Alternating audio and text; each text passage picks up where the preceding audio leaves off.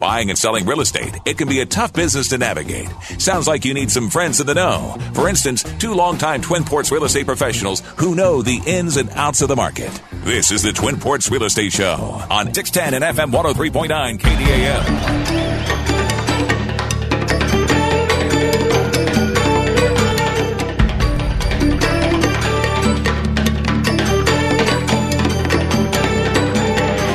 Hey, welcome to the Twin Ports Real Estate Show. Jim Ronning and Gary Gallagher here from RE/MAX. I come to you from Punta Gorda, Florida, and Gary, of course, comes to you still from the Twin Ports.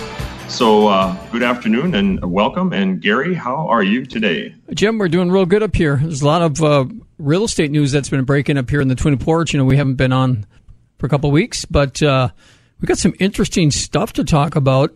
And then we also have a couple of new listings, and these listings aren't ours, but they're kind of setting a standard, you know, for pricing. And we'll talk about those a little bit later on in the show, but I know we want to get to a pretty hot topic and something we've been dealing with for many years up here, and it's starting to come out in the news now, and that is lead water lines in some of the housing stock in the Duluth market.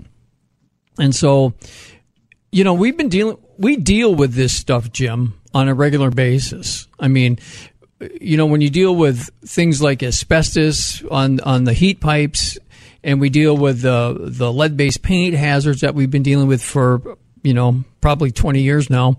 And we got a new one that's going to be coming down the pike, and it's the lead levels in our water lines. And some of the water lines in some of the housing stocks, and some of the housing primarily built previous to 1930, they have lead water lines from the street to the house. And you know, this is something that we, I don't know about the majority of the agents, but I've certainly disclosed to people because they're easy. It's easy to tell if there's a lead water line. And I think it raises people's awareness about it. But I think really one of the big things, Jim, is people that are moving into this area that have never lived here. Mm-hmm. Yes. You start mentioning asbestos on pipes and houses and lead water lines, and then you top that off with the lead-based paint stuff. People kind of like roll their eyes at some of this stuff. So it's good to see that the city is making the awareness of it. But I think this is a federal government issue that they're trying to at some point that we want to eliminate these lead water lines. And so is it a big problem up here in terms of like, are we aware of people, becoming poisoned with lead by this thing, and just having the conversation nowadays, I think is a good thing. Yeah, I think to have the conversation is a great thing. And the other thing, so they're looking for funding. I just wonder if they've looked into, any of the pandemic funding, because the money that comes out of that goes to the states, which is being handed down to the communities. It has to be health related, or at least that's what I understood. I wonder if they could apply to receive a grant from there. But anyway, yeah, this article is very interesting. And I would say that this is what's going on in Duluth. For sure, the levels of lead pipes are probably the same in Superior as far as percentages go, as how many there are. And I think the other thing that people should remember is that when we see these, if it's a water line break or something, usually when those are repaired, they don't repair the whole thing, right, Gary? I mean, they repair the break. They put a pipe in there with a boot on each end in order to connect things. And this would be a serious undertaking for those households that get their lines replaced. Well, I think, however they've been doing it versus what they're going to do with it is something that I think we're all going to learn. But on the Duluth side of the bridge, Jim, you're talking basically, according to the article in the News Tribune, roughly 18% of the city's residential housing has these lead water lines. And with these new testing standards that are going to go into effect in 2024, if they apply those right now, there's probably they have it's listed as 31.7 parts per billion.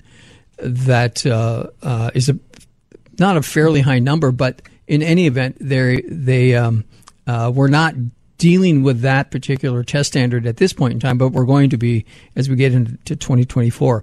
And what are they going to do about it? What are people going to do about it? And it's one of those things where I simply say to myself, I said, this is a good thing. There's nothing wrong with this, but it's like, hey, we just dug up the yards for the sewer lateral lines.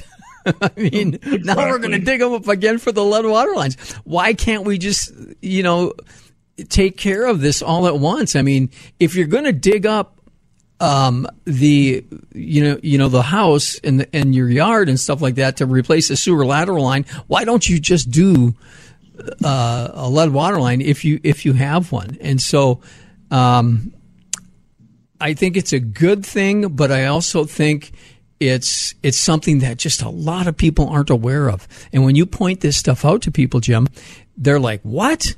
A lead water line? Is it safe to drink the water in the house? And I think for the most part, as long as you're running your water and you're flushing out the water that sits in these pipes, I think they take these tests. I know they take these tests first thing in the morning. You can't run the water through the lines. They have to take the sample after the water has sat overnight and, before you start running it.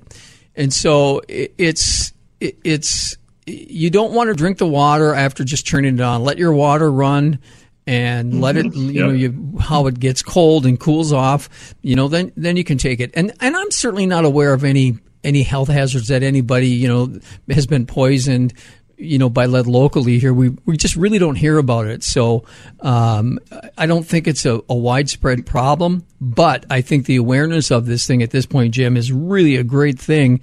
And hopefully they will begin to upgrade these lines, and go to the more traditional copper lines now.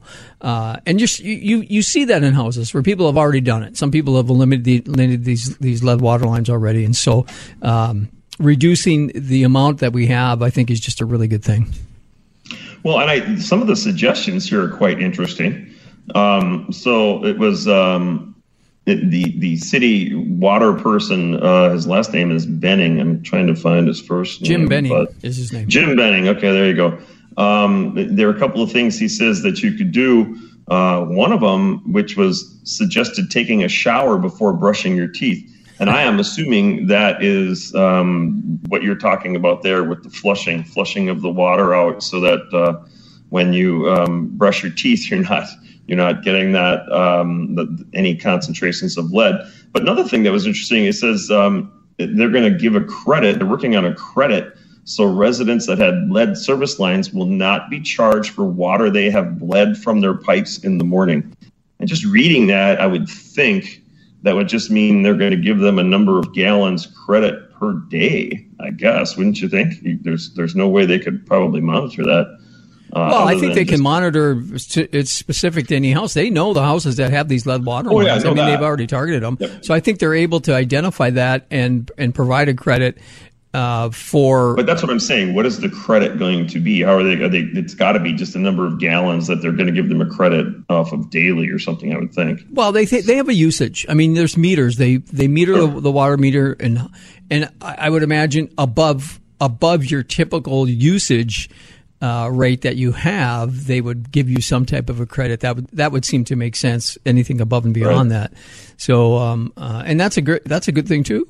Yep. I think that it's we're very famous for the great tasting water in the area, and you certainly don't want that to be any kind of a subject locally, especially in the real estate market and the health market of the city. But it is no secret that I think that we have a high level of cancer in the area, and anything they can do to eliminate possible causes of that would be a wonderful welcome thing for the Twin Ports. Jim, we got about a minute left, and I want to remind everybody today that we have an abbreviated show. The Twins will be on at 1 o'clock, so we're only on for 30 minutes today. And folks, if you want to reach me for any real estate needs up here in the Twin Ports, I'm at 218-390-0615. And Mr. Rondine? Yep, and like I said, I'm in Punta Gorda, Florida, which is very close to Fort Myers. I work kind of the surrounding area, and I've still got my local number, which is 218-348-7653. And I guess, Gary, right here, we'll just go ahead and take a break. Folks, you've been tuned into the Twin Ports Real Estate Show right here on KDAL 610 AM, and Jim and Gary will be right back.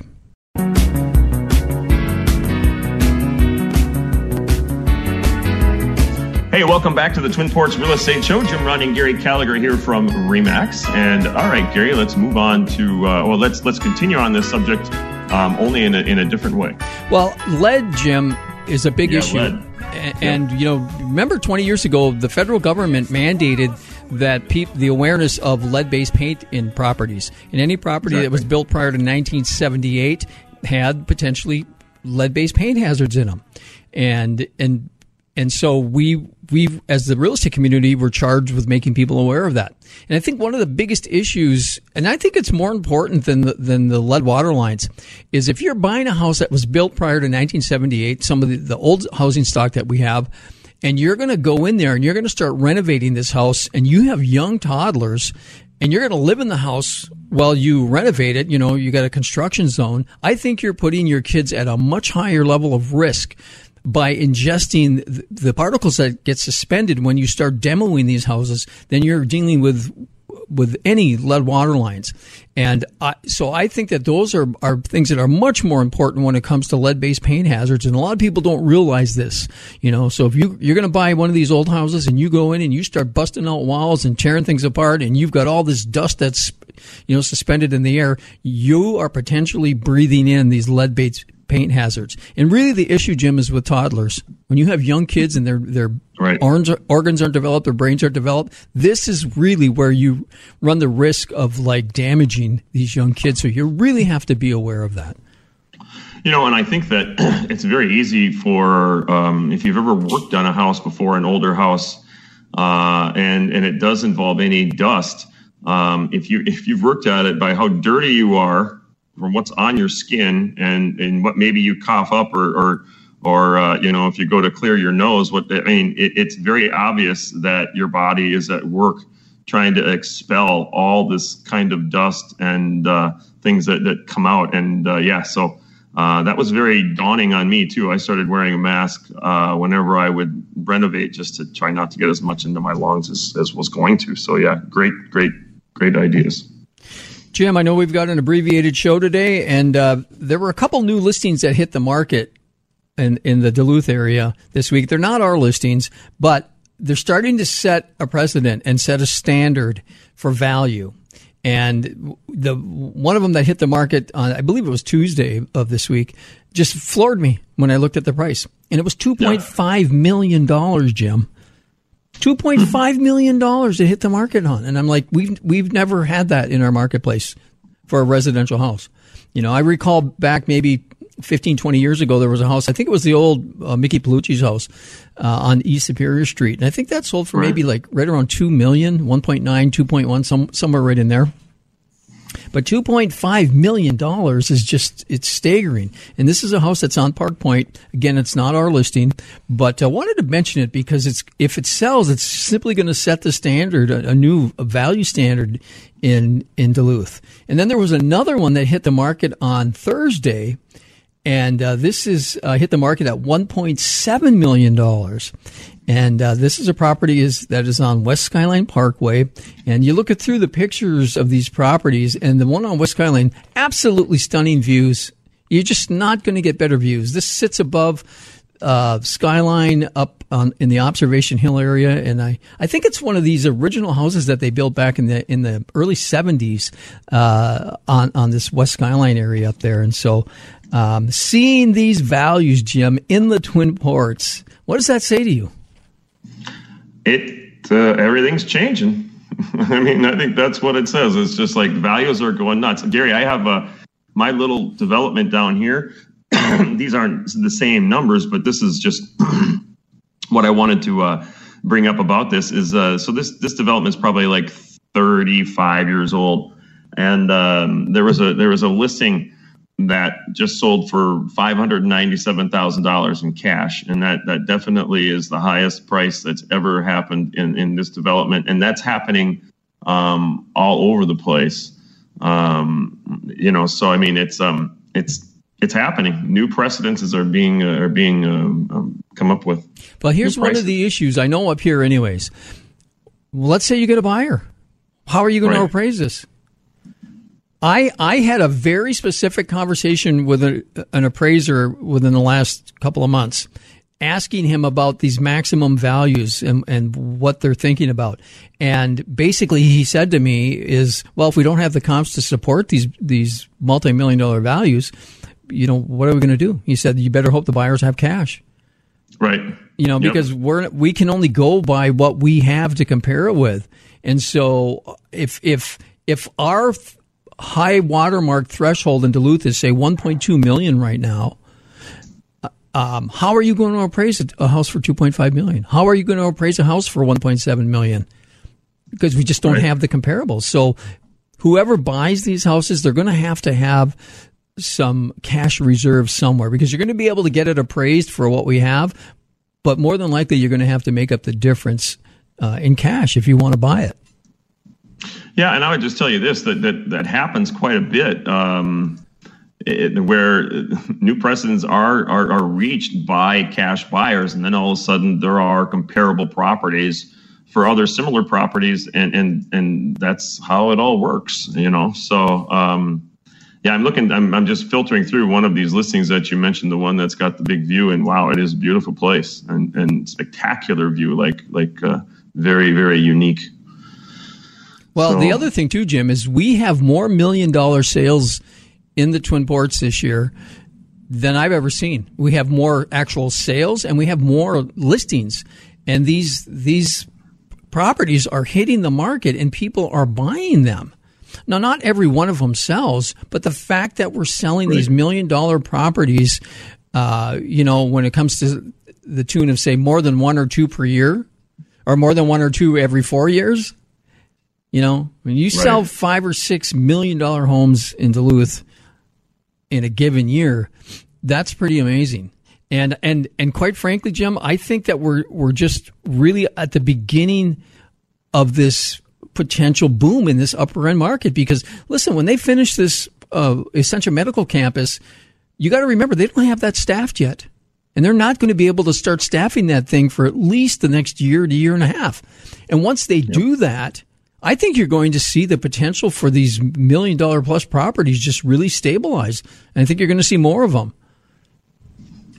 Yep, I think that the area is one that is going to continue to perform well, regardless of the economy and comparatively speaking to the rest of the economy, because of global warming and the ability of people to work from home and they can live where it's beautiful. And then obviously what you were just talking about, when they build these vast medical campuses like that, all the employees and things that are going to be coming with it are amazing, and that's just going to drive the housing market even further up.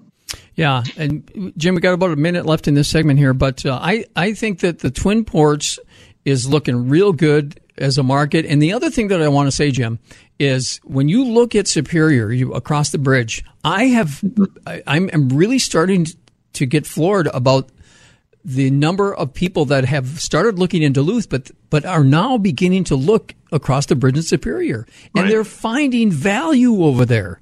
The entry level, and they're finding less competition.